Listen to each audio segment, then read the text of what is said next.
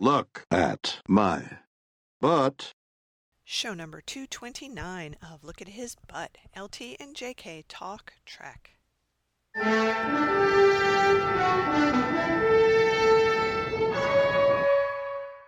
All right. Good boy. Well, it's Sunday afternoon. It sure is. After a very exciting series of days in Yes. which many things Yes. happened. As I was saying before we started, I don't remember where last we left off. Yeah. I'm sure it was a cliffhanger. It was. I think it was after we'd finished the corn maze and we were trying to drive to the con. Okay. So that was it. Oh, But so much has happened. it has, but we could even work backwards a little bit and say, we just put together a robot Yes. and we're waiting for it to charge its battery, and then it's going to do whatever it's going to do. We'll see if it does what it's supposed to do, which is to wash a window. Yeah. It could wreak havoc on this apartment. We don't really know. Yes. We are testing it once it charges by having it wash my shower door. That's right. Yeah. And if that is a success, it's going to be doing the balcony doors. Yep. So we'll see. So that's our big experiment for today. Yes. Is doing a robot. And it is so comforting to me to have you here while we attempt this thing. So we did that, and before that we had breakfast and we went for a walk. And yesterday was the con, amazingly enough. Yes. So that was loads of fun, and by now you will have seen all the photos that got posted to the Look at His Butt Facebook group. So it was, we were not able to stay at the hotel where it was. Because I screwed up. Well, I screwed up this whole thing. Let's be honest. I screwed up tickets, I screwed up hotel, and I screwed up connecting with John Tenuto. Well, he never wrote back to you, though. I know, but I did. Wrote to him like 7 weeks ago saying, you want to get together? And he said, yeah. And then I just left it until like yesterday morning. And Still. Anyway, it all worked out totally fine. And in fact, I was glad we were staying at the Marriott because it was much nicer. It was a much nicer hotel, and the pool was fantastic. And no one else was And there in was it. nobody else there, and the hotel was not filled with other people for the convention, so it was quiet. There were a few, but I mean, it wasn't. It wasn't crazy. Yeah, it was very, very nice, and it was right across the street. Yeah. So it worked out fine. It I worked think out we great. may even want to stay there from now on rather than go yes, to the Westin. The Westin. I think so too. Although there is a good restaurant at the Westin where we had our lunch, and they have really good food there. And Yes. it turned out that the bar in that particular restaurant was the Starfleet bar. Because everybody was there. There were Starfleet officers and aliens and Klingons. Everybody was having a drink during the con. And we had just watched Trouble with Tribbles. And so, there they were in the Starfleet bar. And at Yeah. first we thought we were in the bar where Kirk meets Ariel. Real, yes. But then the Klingons showed up, and we were pretty sure there was going to be a fight. Yeah, and fortunately there wasn't. There wasn't. But Maybe later, but not while we were Not there. while we were there. So No one was thrown across our table, or to be more accurate, threw himself across our table.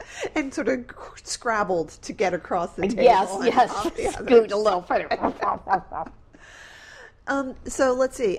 So this was the second time we'd been to this con at this hotel, and there was stuff on Friday with lots of personal appearances, and so the big event on Saturday, of course, was Bill. That's what everybody was waiting for. And Saturday was sold out. Yep. Bill photo ops were sold out. Bill autographs were sold out. He was the big, huge appearance Yep. here. And interestingly enough, I don't believe any of the other still living main TOS people appeared at this con. Nichelle was not there. Right, she was somewhere else. Chekhov, Koenig wasn't there, and Takei was not there. No, you're right. I hadn't thought about that till just now, but you are absolutely right. It was just him. And he is really making the rounds of all the 50th anniversary. Incredible. Every weekend, I think. He's doing cons all the time, in addition to all the other stuff he's doing, which of course we heard about because he took the time to tell us his schedule for the next week and a half. And what he had been doing in the past week. And it involved international travel Yes. to Germany and Canada, which is still international. And to Italy. He said he was about to go to Italy for a con. And this other project I'm working on. And Just so much stuff all the time. Yes. So Bill continues to be incredibly busy and incredibly energetic. And, someone asked him during his Q&A, what makes you feel young? And he said a lot of things. But he said he felt blessed because he still has as much energy as he did when he was younger. For a guy who's, 85 years old, that's amazing. I couldn't do what he does. No, and he gave this really long answer. This is where we got his whole schedule. Yes. Because he was illustrating his energy, and it was like 5 minutes, and then at the end he goes, so what makes me feel young? My wife. Yep, that was great. That was a wonderful answer, and it was just so funny that he waited till the end. He was very, very quick. He was really on. Yep. And of course, there were, I believe, 3 assholes. And one of them turned out later to be Misha Collins from Supernatural. But we were sitting very far back, and frankly, I would not recognize Misha Collins if he sat down next to me. No, and apparently Bill didn't recognize him either. No, because he tweeted. Because he must have been wearing a costume or something. It Or was Bill hard to just say. couldn't. The light, Yeah. the light was so poor. It was very bad. Very, very bad. And they had visual, they had the 2 big screens at the side of the stage, and the video was totally out of sync with the audio, which was horrendous. Like, it was really hard to watch whoever was talking because the mouth movements were so far off. It's discombobulating to watch that. So that was bad. Well, when the guy who turned out to be Misha Collins was asking his question, apparently the people running the video knew it was him, because do you remember? They tried to show video of that, but it was so dark, all we could see was dark, and I thought, why are they trying to show this jerk? Yeah. And I posted something in the Shatner group about, when you ask Bill a question, don't be a jerk. Bill will turn it on you, and the rest of us will laugh at you.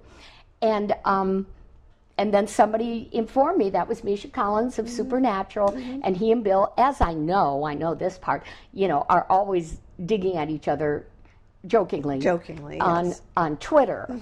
And then at the end, there had been this contest, which we totally forgot to enter, where you were to write lyrics to I'm the Man for Bill to read.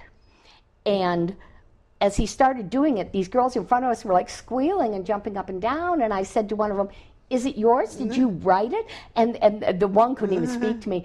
She was like, ah! And the other one said, no, there's a Supernatural actor on stage. I was like, oh, okay, so that must have been, then they recognized Misha Collins. But we were sitting very far back. So the only way we could see him was on the big screens, and he looked wonderful. He's wearing what I believe has become his con outfit. It always involves that leather jacket. The brown leather jacket, yes, which we've seen him wear before. Yes, which I guess he's very comfortable in. Yeah, he looked good. He was so full of energy. It was great. He just bounded out there and talked and talked and talked and talked, and he was pretty good this time. He only told a couple of stories that I remember hearing before. He had talked about the motorcycle thing before. We heard him do that.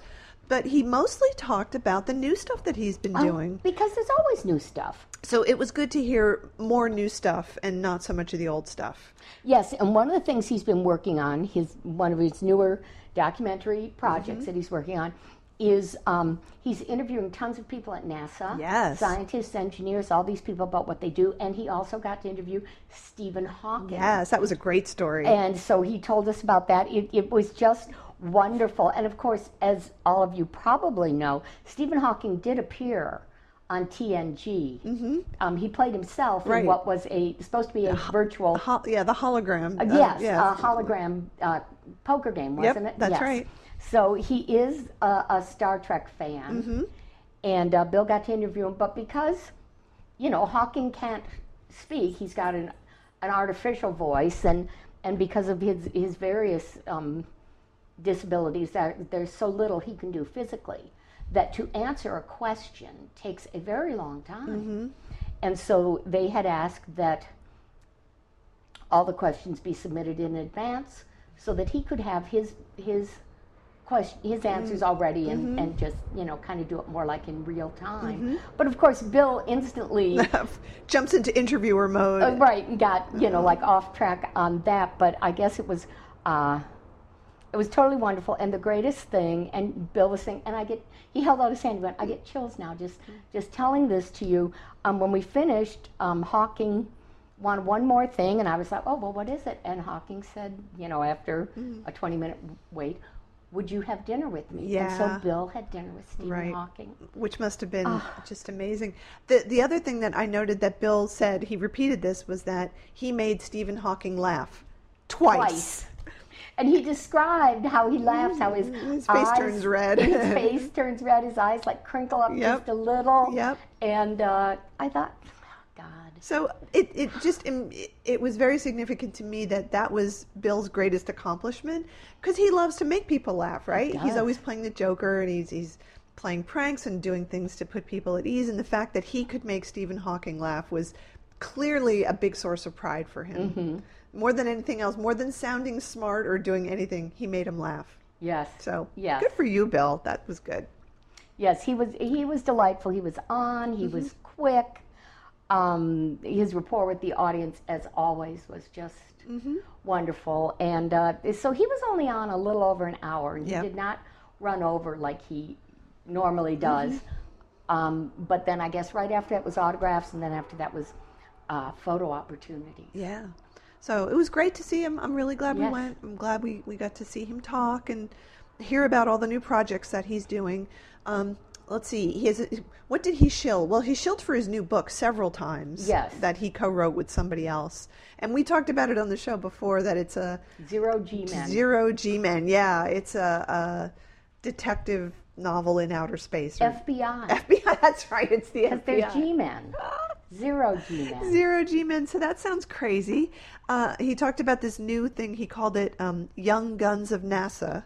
That's what the new thing is called. That's the new thing. Yes. And then he also told the story, quite embellished this time, about his motorcycle trip across the United States. That was amusing. And he said he's got a documentary. What did he call it? I don't remember. Something, maybe it's just called The Ride. I don't. Might be. Yeah. So he made, or has the film for a documentary about his motorcycle ride across the country, and he said he's been editing it, so that will be coming out at some point. He also talked about the fact that he wanted to do a documentary for the 50th anniversary and could not get Paramount to cooperate with it. CBS. And CBS, like, what the hell? Well, and now this weekend, I'm sure those of you who have been online and, you know, our Trek followers, and I can't imagine anybody listening to this who isn't, my Facebook feed and emails and everything were full of Star Trek this and Star Trek that. It is huge everywhere. Yeah. People doing events, doing salutes, big deals with newspapers, festivals, everything else. And at the last minute, CBS Paramount went, oh, we should do something. So they threw together some piece of crap, like 3-minute long video thing, which was totally lame. So the talk has been, these guys once again do not realize that they have something so valuable. They are so bad. They're terrible at fan service of any kind. They're awful. At capitalizing, not even fan service, on their own property. I know. They're running, even as we speak, they've been running Star Trek on BBC America.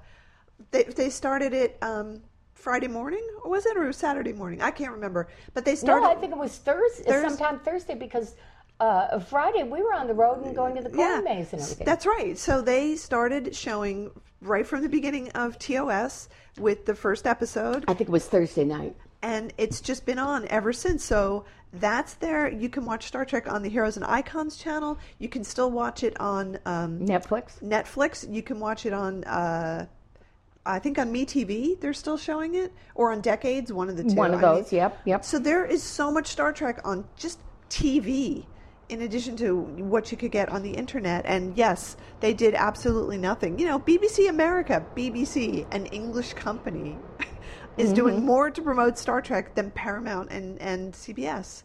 What the hell, man? It's stupid. Bill sounded genuinely annoyed that they would not cooperate, because he said he was willing to fly to different places, and he wanted to talk to people. He wanted to talk to actors, but other people about that, and they wouldn't let them do it. So he said he ended up doing a documentary in Canada without calling it Star Trek, but which is essentially about the impact that Star Trek has had on the lives of scientists. But it's been like science fiction has impacted their lives. But it's all about Star Trek. Everybody is going to talk about Star Trek. Oh, so frustrating. Morons. Total morons. Yes. So that was interesting to hear that. I mean, of all the people that they have still alive and they won't give him permission to do it, who makes a decision like that? I don't understand it. They're idiots. Total idiots. You know, I can almost see him in the boardroom going, well, we're doing like a big push. We're releasing Star Trek Beyond, and then Beyond did not do so well at the box office. It did okay. So they're thinking, okay, so we've gone through this and this again, you know, the up and down. And it's like, you idiots. They are. They really are. I mean, at every single one of these cons for at least the past 6 months, they should have had something ready. First of all, to pay tribute to themselves, you know, for what they've done, and to promote Beyond. Yep. And to promote the new series. Now, I know it's too early in the day for the new series to have any footage for them to show us or anything like that. But they could have been showing Beyond footage for at least the past 3 months. Yeah. Plus, I did not see. Now, granted, we were at the con one day, but it was Saturday, which is the biggest day of any con. When they want to be pushing stuff. I didn't see any advertisements for, like, the Roddenberry Vault. I didn't see any advertisements for the new DVD set that they are putting out, the 50th anniversary DVD set that's now out, which I'm seeing reviewed. There was nothing. Like, they were doing nothing to promote their own product that they could be selling to people. There were lots of people in the vendor's room who were selling licensed merchandise. And I think there was the one table that was there from StarTrek.com, right? Or am I misremembering? It was like the first table that we were at that had the highest prices. But I think that they were people who were from StarTrek.com. Oh, were they? Okay. But they didn't have anything special. You know, they had the same stuff that everybody else had there. It's incredible how little they care about the conventions. Yeah. It's very disappointing. Yeah. That annoyed me. I mean, and, you know, it's fall, but none of the new TV series have started. So why didn't CBS block out an entire week of evening programming? Yeah. And saying, we're starting with TOS doing what BBC America is doing, and we're going to show right up all the way through Enterprise. Sure. Or even they or could a countdown of some kind, or even a best of. You know, there could have been the best 10 TOS episodes and the best 10 TNG. Right. They could have done that, but no, they chose to do nothing. Idiots. They are idiots. But despite the fact that they were idiots, we had a great time. We took lots of pictures of the stuff from the vendors' rooms, which was quite amusing. I decided on the spot that I'm starting a new Tumblr. Yay! That's called Kirk Not Kirk. And I got the domain for it and everything. And what it's going to be is just photographs of all of the art and merchandise that is supposed to be Kirk that doesn't look anything like Kirk. Yes. Because all of it doesn't look like Kirk. I mean, there's probably 3 things that I could name that actually look like William Shatner. One is the Mego doll from 1974. Yep. One is the new highly articulated doll, which is amazing and really does look like him. And I think there's like one movie poster where it really truly looks like him. But the rest of the things don't look like him at all. It's crazy. It's yeah. So I want to have a blog that's just devoted to photographs of all of the things that don't look like Kirk. Yep. And the only way you would know it was Kirk is that he's got a gold command shirt on and a label that says Kirk. Well, and some of them are very much in a pose that you recognize. Right. In fact, we were looking at things and you go, I know exactly what episode they based these on. Right. And that, you know, that tells you. I want to talk about But Wonderful for the new blog, and we will keep reporting on it. Yes. And we all have to go to it. We also saw John and Maria Jose Tenuto's presentation on Star Trek 3, which it is the 4. The one with the whales. Excuse me. The one with the whales. Which it is the 30th? 30th, yeah. I think he said 30th. And that was good. It was so good. They, you know, they're, I mean, basically, you know, they're showing a lot of slides, but they're all fun. It's stuff we hadn't seen before, and they're talking about, this is how this came to be, this is how this happened. Yeah. They said, but, you know, to understand Star Trek 4, we have to tell you something, a little bit about Star Trek 3, and I want to ask you a question if the same thing occurred to you that occurred to me. There was a picture of Bill and Leonard and I don't know who else, all standing around the captain's chair laughing because Bill had brought an orangutan to the set one morning to surprise. Oh my God! Yeah, Leonard, make him laugh. Yeah. I was thinking, and this was during the Star Trek 3. It wasn't during 4. Right. And I was thinking, was that a reference to Scotty's line about 3 trainees and a monkey could run her the way he had the Enterprise wired when they stole it? Huh. See, that instantly popped into my mind. Oh, I wasn't thinking about that. I was just You just thought Bill had an orangutan and said, this will make Leonard laugh. He was either thinking that, or this is like my headcanon for that, and it probably has nothing to do with reality, is that Bill was saying to Leonard, here's an orangutan who's going to play Captain Kirk. He's probably easier to work with than I am.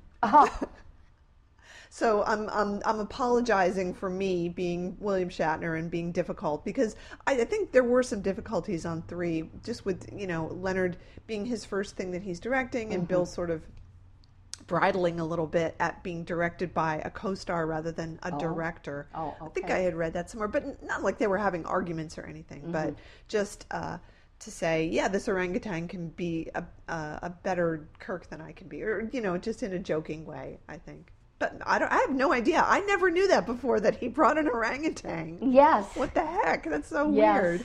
But John and Maria Jose did a beautiful, beautiful job, as usual. Yeah. We did not get a chance to talk to them, and that is completely my fault, and I feel bad, and I also have to write him a little email apologizing for being such a screw-up. But it was wonderful. It was absolutely wonderful. It told the story of the movie, told how it came to be, where the ideas came from, the writing, the original ideas for stuff that happened in the script, some of the casting things, filming on location. That was really interesting about how they filmed it in these different places. And they were saying one of the reasons they did a time travel story was they thought it would be a cost savings. Right. Because you wouldn't have to build all these sets. You could have them be at real places. Sure. And that turned out to have its own expenses and challenges. Exactly. Well, it's really different filming in San Francisco than it is in Vancouver or even Los Angeles, I would say, just because it's a very small city, and there's a lot of things happening, and there's cable cars and little tiny streets, and it's not like you can just divert traffic, because in some places there is no way to divert the traffic. Like you can't make it go a different place. And like they were pointing out how also all the work had to be done quickly, because if you started filming in the morning with morning light, you wanted to get it done before it changed to afternoon light. Yeah, it had to match. Everything had to match. So it was cool to see the behind-the-scenes photographs of them doing the location filming, and then also at the Monterey Bay Aquarium, where they did a lot of the stuff. And then showing how the scenes at the aquarium were then intercut with scenes on the Paramount lot pretty seamlessly. Yes. I mean, when you're watching it, you never feel like you're in two places, right? It's all done so that you really feel like you're in one place. And as John pointed out, this was pre-CGI. Yep. There's like maybe a few little things, but almost all of it. It's matte paintings. Yes, it's matte paintings, and they're beautiful and they're realistic and just incredible. He said that when the movie opened, there were people protesting because they felt like it was wrong of them to get so close to whales and to use whales in a movie, and not realizing that they weren't actually real whales. They were mechanical whales. There were no whales in the movie, no real whales. Do your research before you protest things. Yes, find out something. But it was really interesting to get all the background, when they went to the plastics factory. Yes. This is a place that actually makes custom plastic. And they make the plastic for the giant tanks at the Monterey Bay Aquarium. So that was like, that's so perfect. That was great. We'll film there. That was good. Yes, and how they, of course, they had to get the permission from the Navy and everything to film. They wanted to use the ship, the Enterprise, but they couldn't because what it was doing at that time was top secret. Yep. And so they had to, use another ship, but, they actually went out to Alameda and filmed there on the naval base. Yep.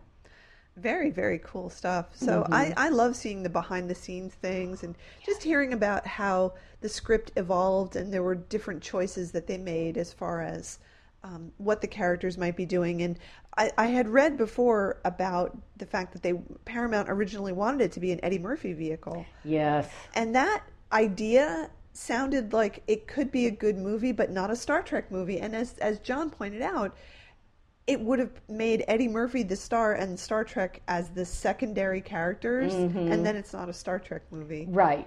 So I'm so glad that it didn't happen. It did not happen. I also found it very interesting that, and I'd heard this before, but these are just stories we love hearing over and over, is that when Leonard was asked to direct this, like they pointed out, Star Trek 3 was not his first directing assignment ever. He'd done TV and theater, but it was his first movie. And so Paramount was really watching him very, very closely. And, Star Trek 3 did fantastic. So they said, okay, training wheels are off. You direct the next one. What do you want to do? And his idea was he wanted to get back to Gene's vision of Star Trek is really about our contemporary time, our contemporary problems. So he wanted to deal with something like that, which was killing off a species. He had just read a book about species being interdependent on each other, and losing one entire species impacts everything.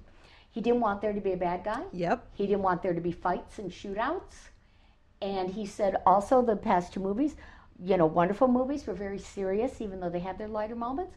He said, I want everybody to have fun. And he did all those things. He did all those things. It turned out to be exactly right, and probably next to Wrath of Khan, everybody's favorite, just because it is so lighthearted, and it's a movie that kids can enjoy as well. Well, and it's the one that did very well with people who were not Trekkies. Right. You don't have to know anything about Star Trek to go and see this movie and enjoy it. Yep, everything is explained in a way that's completely understandable. And if you are a Star Trek fan and you know what went before, there's additional stuff you can enjoy. Yes. But you don't have to know anything to see it. Coincidentally, I just read a brief article like 2 days ago with Walter Koenig, and he said his favorite of the Star Trek movies was 4. Partially because, Chekhov actually had things to do. He had its moments. But he said also he felt in many ways it was the truest to Gene's vision because of the social commentary. Yeah, I see that. It definitely feels a lot more classic Trek, I think, but with a lot of fun. It feels like The Trouble with Tribbles. It's a sort of the characters are the characters, but there's a more lighthearted aspect, and it's not like Balance of Terror where it could go horribly wrong at any moment. Right. It's not that kind of space battle thing. Well, and also the 2 and 3 were both very much about the characters' relationships to each other, that they were a family. Yeah. And then this was more about their relationship to their world, and Star Trek as it relates to our world. So it was an entirely different world view. Yeah. But both very true to Star Trek. Yeah, very much so. Speaking of things like that, I wanted to mention before we forget that before Bill came on, and even before John Tenuto, John Delancey was talking. Oh, yes. And so we caught the end of his talk, and he was in a good mood, which was nice, and he was answering questions. And he told a little story that we both thought was really interesting. He was asked by, I think, Variety, as part of the 50th anniversary, what his favorite Star Trek episode was of the original series. And he said, being provocative but honest, that it was Spock's brain. And the reason he said it, and when he was giving his answer, you and I were both like, yes, that's exactly right. Because he said it was an example of what happens when you give really good actors a really shitty script. He didn't say shitty, but he said not something that was good. But there they are. They're given 100%. They're doing their best. They're trying to make something out of this completely ridiculous situation in the script, and they're selling it. They're selling it as hard as they possibly can. Just prior to that, someone asked him what his favorite episodes of TNG were and what he liked, and he said, there were some that I really liked because they were really good, but I was always, doing what I was supposed to be doing, because that's what you do when you're an actor. Like, you take what you're given and you make the most out of it. Yes. And that's why he liked Spock's brain, because you can see it. It's all there. It's like, yep, this is a ridiculous story, but God damn it, we're going to get in there and we're going to act the hell out of this. And, Leonard had said similar things when he was talking about Bill, that they were given sometimes these crap scripts and they'd do the first reading and it was like, oh my God. And Bill was just like, this is the script we've got. Let's do it. Gung-ho. But I have said frequently, and I think probably on the show, I can watch Spock's brain. I can't watch those damn space hippies. I can't watch the ones with the children and Marvin Belli. They are just so bad. And Spock's brain, as Delancey was saying, by virtue of its badness, has challenged the actor to such an extent, and nobody's phoning it in. And I've said, that's what makes great camp. The harder the actors try to make it work. Right. The more entertaining it becomes. Yeah. But you have to respect them. There's no winking at the camera or a little bit of an eye roll like, oh, fuck, No. my ship that I love like a woman. None of that. Well, I think the other thing, too, is Spock's brain, it's them. They're on screen the whole time, right? Like, there's no secondary plot, which there is in the Space Hippies one, right? And in the Children Shall Lead. Those ones have too much time spent with the guest actors. And sure, they're trying their best, but, like, we don't care because they're just the guest actors.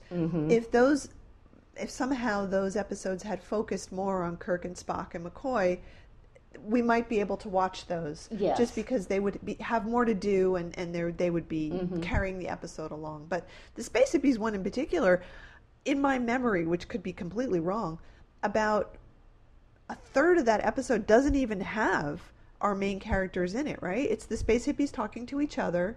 There's that long scene where they do the song in right? And Spock's just playing his thing, but Spock's not doing anything. Right. And then there's the whole thing with Chekhov and his ex-girlfriend, right? So we get a lot of Chekhov. But, like, where's Kirk? Where's McCoy? I want to see Kirk. Kirk's character is so badly written in that one. It's so non-Kirk. And that's one of the things that just makes it appalling for me. If you're going to have William Shatner there and say he's Kirk and he's not real Kirk and he's hardly there anyway, well, I'm not watching that. Exactly. Especially the he's hardly there part. That for me is the big thing. Yes. So all of that was great. And while we were at the hotel, we watched, what Star Trek episode did we watch? Wasn't it? Did we watch Errand of Mercy? Or was that a different night? Well, we did watch Errand of Mercy at some point. At some point we watched Galaxy Quest. Yeah. Errand of Mercy, we love. Oh, it's so good. We still love. Yep. Great all around. Great all around episode. This is something we wanted to talk to our listeners about. I had been thinking about if I had godlike superpowers. Yes. And because, there are many situations, things going on here in the United States and in the world that are very worrying, and in some ways the easiest way to deal with them is to fantasize about, okay, if I could make it better, what could I do? Yes. And I said, I would make weapons just stop working, like they disintegrate or something. And I said, I would be like the Organians. And what was your thing? Well, my thing was, I would make it so that when you went to hurt another person, or not even a person, I mean, it could be like an animal, whatever thing that you were doing, you felt the effect of it. So if you hit someone, you would feel the effect of your punch on someone. And I think that would just stop people from doing all the terrible things. I mean, you'd have to be pretty, not masochistic, but you'd have to want to hurt somebody pretty hard. And also, you wouldn't be accomplishing your goal. I mean, if you're hitting someone to hurt them and they're not getting hurt by it and you're the one getting hurt, what is the point of doing it? Why are you hitting yourself? Why are you hitting yourself? And by the way, it doesn't work in reverse. You can't hit yourself and then have someone else feel the pain from it. It doesn't work like that. And I think, now that I'm thinking about it, I think I was probably wrong. And I said, then you're like the Corbomite maneuver. Because I was thinking part of that was the effect of whatever you do to the Enterprise like bounces back and is magnified 10 times. But we were, what were we watching last night? A Deadly Years. Oh, no. It Kirk was uses Corbomite thing again. That's right. No, Journey to Babel, wasn't it? Yeah, it was. No, because he rushes onto the bridge. That Commodore has totally screwed things up. Oh, that's right. You're right. And the Romulans have broken code. You're right. We've been watching too many episodes lately, and it's like I'm trying to get them all straight. But no, you're right. And they mentioned Corbomite, and he said it would make the whole surrounding area.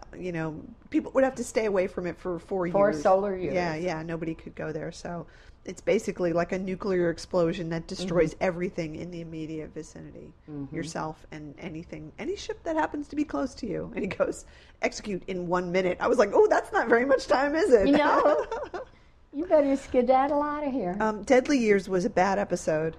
God, I just want to slap Jan Wallace so bad. Oh, she's so bad. And then I was saying, I had not noticed this before, but why is it when Kirk gets to be an old man in 15 minutes and now he's got gray hair, he starts talking like Grandpa Simpson? And McCoy is saying, "Can't." He's like, you can't do that, Jim Boy. His southern accent suddenly has gone full-scale hillbilly like it never was before. Jeez, like those are not good acting choices. I'm sorry. No, and the makeup is so appalling. Really, really the makeup, bad. The wigs, the whole thing is awful. And the only thing that redeems that episode is that when Kirk gets his shot of adrenaline, you get to see his writhing crotch on screen for a minute or so. That was good. And that was good. Yeah, by turning on BBC America, we've seen bits and pieces of Where No Man. Yeah. Which we adore. And, oh my God, my brain is just Trek full of Trekness. There's so much Trek. So last night we did... we were organized and we watched The Trouble with Tribbles, which was wonderful and it's funny, as we watched it, we were looking for the syndication cuts and there were very few. They must be right at the beginnings and the ends, like just of trims. Yeah. Yes. So there's not a lot in that where we both went, I don't remember that. So that was kind of interesting. But we watched that, and then last night we watched Trials and Tribulations, the DS9 episode, and then we watched 2 really good documentaries about it that were on the remastered new special effects DVD that has Trouble with Tribbles on it. It has Trouble with Tribbles, it has the DS9 episode, and it has 2 documentaries about Trials and Tribulations. And I had totally forgotten that was done for the 30th anniversary. I forgot that too. Yeah, yes. So 20 years ago, man. Oh, now I feel so old. Well, yeah, but it was so interesting because they did such seamless work. First of all, script-wise, of incorporating these people into it, but also the camera work, the green screen work, everything just worked so perfectly. And the part I was enjoying the most in the documentary when they were talking about that and showing it was we got to see a little bit of it in progress. Yes. And so the scene where Dax and Sisko have had to go up to the bridge. So they're in the bridge with Kirk and Spock and everybody else, and where Dax has to walk behind Kirk and look at him and come down the steps.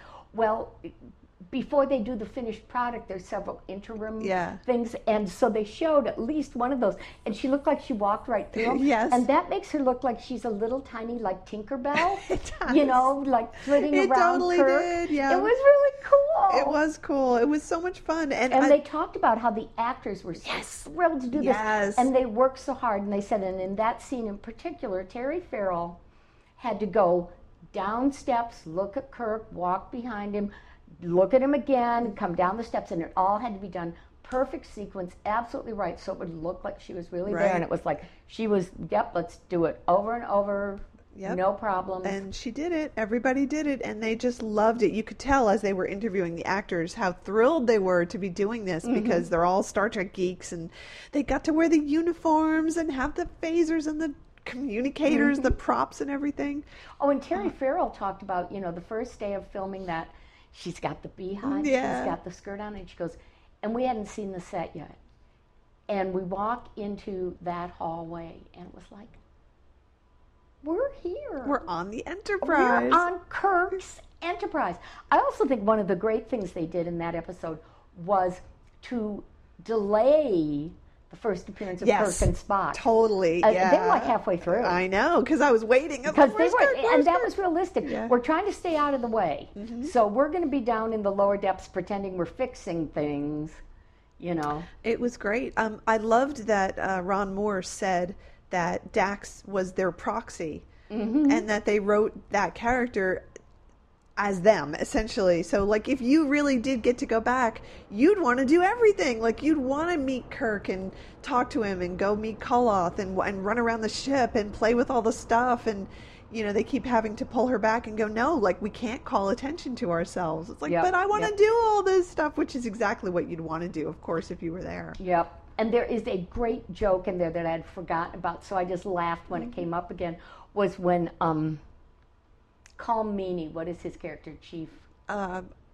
O'Reilly. O'Reilly. No, Or O'Brien. O'Brien, sorry. Okay, so because Chief we saw 2 episodes with Riley in it. Now I've got his name stuck in my Okay, head. so Chief O'Brien Yes, and O'Brien. Worf and, is it Odo, are all in the bar? And they see Chekhov, Scotty, and somebody else come in. And O'Brien goes, "That's him. That's Kirk. I'm going to buy him a drink." Right, and Bashir's like, And it turns out it's not even Kirk. I mean, it's just... I know, Bashir's going, are you sure that's Kirk? And then he goes, why does he have lieutenant stripes? Yeah. Oh, Oh, well. maybe that's But it's not like, him. I'm going to buy him a drink. Nobody is buying anybody any drinks. Because that joke gets totally overshadowed by them questioning Worf why Klingons. Yes. Because there were Klingons in bar. They didn't even know they Yeah. were Klingons. They're like, those are Klingons? You know. so So that's the joke everybody remembers, because Of that course. is very, very clever. Yep, it's so good. Everything about that episode is so good, including, I mean, right off at the start when they get the visit by the temporal police who come to do it, and they're totally being FBI agents, or Joe Friday, really. Yes. You know, like zero sense of humor and just taking notes and being all And they even like, say just the truth. And I Just- went, don't you mean just the facts? And they probably originally wrote just the facts. And somebody said, no, that's too broad. You right. can't do that. And then they say something like, what did they ask Cisco? And it's like, and Cisco says, yeah, we didn't affect the timeline whatsoever. And then they're like, yeah, everybody says that. Yeah. We hate that. And so funny. I think the first time I ever saw that was with you, because I didn't watch DS9. Yeah. And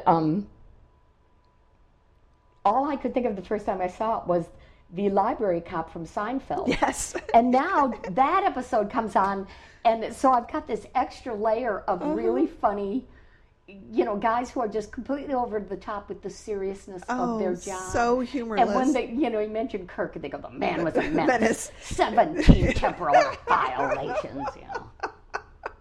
So disgusted. Yeah, I know. And the thing is, you know, that Kirk is one of the reasons Starfleet invented temporal police. Because he didn't care. Like, whatever. We'll Yeah. just go back in time. It's fine. Everything's At fine. that point, probably the Federation initially, because they didn't think time travel was really possible, had no rules against it. That's right, right. They were like, oh my God, this man, he is a menace. We have to stop this. So very, very, very funny. I thought that I had read somewhere, and maybe this was fanfic, because my memory is so hazy at this point, but there's a very funny part where Worf talks about the great Tribble hunt. Yeah, no, he talks about it in the episode. So he talks that about they it- sent warriors to out to exterminate them, and they destroyed the Tribble home planet. Right. So I think I read somewhere that because the joke at the end, of course, is that now DS9 is infested with tribbles. Yes, and because they brought because they at brought least them one back, yeah. and now there are thousands of them, and it's just like the end of TOS where Quark is sitting there and he's got tribbles all piled on. That that adventure was they repopulated tribbles throughout the universe, so they found a new planet for them to live on, and they had like a tribble refuge, and so That's fanfic, because that didn't happen, but I'm loving this. but it might have been in a novel, like in a real DS9 novel. You know, so maybe it's canon. I guess it depends on how seriously you take the novels, like whether Right. they count. But yeah, some writer took off on that, and it was just a side note saying, and that was the beginning of reintroducing tribbles to the universe, and everyone was so happy about it because Except Klingons. except the Klingons, but who cares about them? But yeah, so they tribbles were back again because of that episode. Yes. Oh, we have got to tell this story. I think it was Ron Moore told this story. And when they were coming up with the ideas, and they were in a pizza place. Oh, yeah, that was a good story. And he's going, well, we've got to get Charlie Brill back. You know, they were going, well, what characters can we bring back from the original episode? We've got to get Charlie Brill back, who played Arn Darvin. And he looks, and there's Charlie Brill ordering a pizza. And Charlie Brill tells basically the same story. I'm up there ordering a pizza, and Ron Moore comes up to me and didn't tell him much. Because at that point, you know, they weren't sure what they were doing and everything. But, I mean, it all worked out. It's like, oh, my God. And they said it was like the universe was saying, yes, do this. You have to do this. You must do this. Yes. Yep. So good. So very good. So I want to, not today because we've already got stuff to watch, but sometime when we're together, we really have to watch the DS9 episode with all of the old Klingon commanders. I was thinking that. You have told me about that, and I've never seen it. Well, DS9 is on Netflix, so if we feel like watching a thing tonight, we could watch it. It's very good. It's not, I mean, it's funny, but it's not funny in the way that Trials and Tribulations is done. But seeing those actors come back, including the guy who played Koloff, what's his name? William Campbell. Campbell, thank you. He's wonderful. So I guess they could have gotten him back for Trials and Tribulations if they wanted to have Koloff be in there. But it was better to have Darvin because he was a more subtle, you know. Yes. I think it was a better choice of plot. It definitely was. For him to have had this idea of going back in time to kill Kirk. Yeah, definitely. Yeah. It was good. One other thing that we watched while we were at the con was this terrible movie called Left Behind. Okay, we need to backtrack a little. Okay. Elena knows this, the rest of you may not know it, but I love bad Nicolas Cage Of movies. which there are many. Many to choose from. Of which there are many, where he's just like over the top and, you know, it's not technobabble, it's something else he does, but he just spouts off crazy shit. And I just love it. He's great. And so, you know, there's this movie, it just came out, it's, you know, called Left Behind, and it's based on these the books, Rapture novels, and he's a pilot, airline pilot. And, you know, you said, hey, it's on Netflix, and I was like, we must watch this, you know. Oh my God! It was so boring. Oh, he never went crazy. He never went crazy. Calm. I was so disappointed. You know, my little hobby on the side is reading about these Left Behind books and watching the bad direct-to-DVD movies with Kirk Cameron. So I had watched the first Kirk Cameron movie and then saw this. Now, they're very different because the whole plot of the Nicolas Cage movie is basically the first 10 pages of the book of a like 400-page book. Right. It's a very long book, and that's only one little part, but somehow they made that into the movie. And it's just so boring. Like, if you're going to hire Nicolas Cage to be in a movie, give him something to do. There was a very funny review that we read online that says he just sits there inert. Yes. You know, like with that terrible wig that he's wearing also. And he's had, I believe, some bad plastic surgery. I agree. And the eyebrows look drawn on. And I said, he looked like that last husband of Liza Minnelli. And you went, oh my God, David Guest. You pulled up a picture of him, and we were both, you know, looking back and forth going, oh, Jesus. He does. He really looks like that. So we were sad that we wanted to watch a bad movie so we could laugh at it, and it just ended up being boring. Well, now we've seen it, and we never have to watch it again. Yay! So that's done. It's crossed off the list. Good. Yep. Very good. So we did watch a little bit of Journey to Babel because it was on while you were shopping or something. So I had it on while I was relaxing. And it was fun to see that. And we got to see Kirk bounce off the wall. We did. Yep. So he hit him with his butt. He really does. Right in the face with the butt. And we got to see Spock and McCoy snarking at each other. Yes. And we got to see, I was amazed looking at Jane Wyatt at what a small, petite individual she is. She's just teeny weeny inside her Amanda Well, and clothes. we've seen, you know, like the Kirk and Uhura costumes from that time and gone, oh my God, they're such small people to start out with. Yes. If she looks small next to him. Imagine what she was like in real life. Like, oh my God, amazing. So it was a good episode to see that again. And, was it that one? No. When we were watching Naked Time, I was just thinking about the scene where McCoy's doing surgery on the guy who stabs himself with the butter knife. Yes. And how he doesn't ask. It's completely silent. He's not asking Chapel for anything. He's just putting his hand out and she's slapping things into his hand. And it's like MASH or something. Like, do you really have to throw the things like whap into his hand? On TV you do. On TV you do. So that's how you know that Yes. they're doing surgery. Here's my hand. Just Yes. give me something. I don't know what it is. Yes. Give me a phaser. Just whap. See, now they should have done something funny like had in Galaxy Questy, like have her slap a speculum into his hand. Oh, that would and have a been power drill and a stapler. an electric toothbrush. It would have been so good. Oh my God. So it's been so much Trek this weekend. It's just great. And we have more Trek that we're going to do. More stuff to do.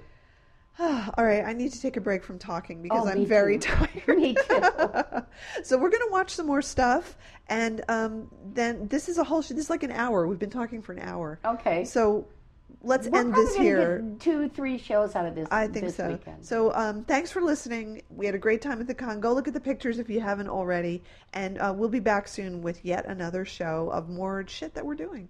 Live long and prosper. Yes, potluck. Potluck. I got confused.